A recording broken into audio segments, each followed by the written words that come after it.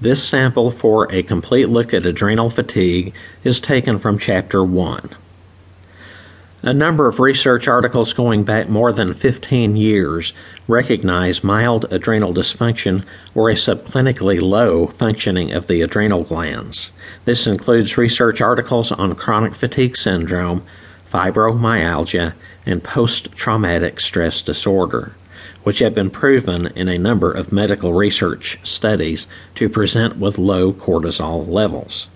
This condition, which causes characteristic symptoms, syndrome, has become increasingly common over the past several decades. The main symptoms caused by adrenal fatigue include the following: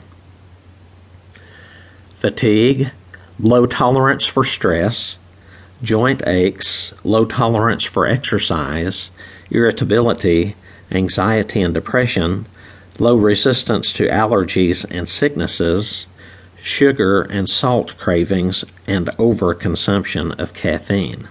The reason for the craving of these substances last mentioned is due to the need for supplying energy to the body from other sources, due to the person's adrenal glands having the diminished ability to do so. This brings us to the understanding of what this syndrome actually is. It is a syndrome of the adrenals that have become exhausted due to prolonged chronic stress that has been placed upon them. The adrenal glands, which are two small glands, one sitting on each of our two kidneys, are designed to give the human body the ability to handle and spring back from stress. They do this by means of releasing hormones that circulate throughout the body, giving it coping abilities and energies to deal with stressors.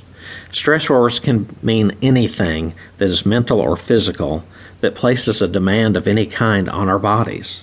This means stressors can be positive or negative, but either type will place demands upon the adrenal glands.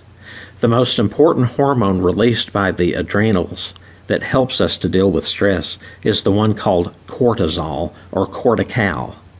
It, like the hormone adrenaline, is also a fight or flight hormone, the difference being that while adrenaline is the hormone to help us with immediate need for increased bodily functions to deal with emergencies or immediate tasks at hand needing performed, cortical is the long-term fight or flight hormone that gives us steady ability to handle all of our everyday stressors.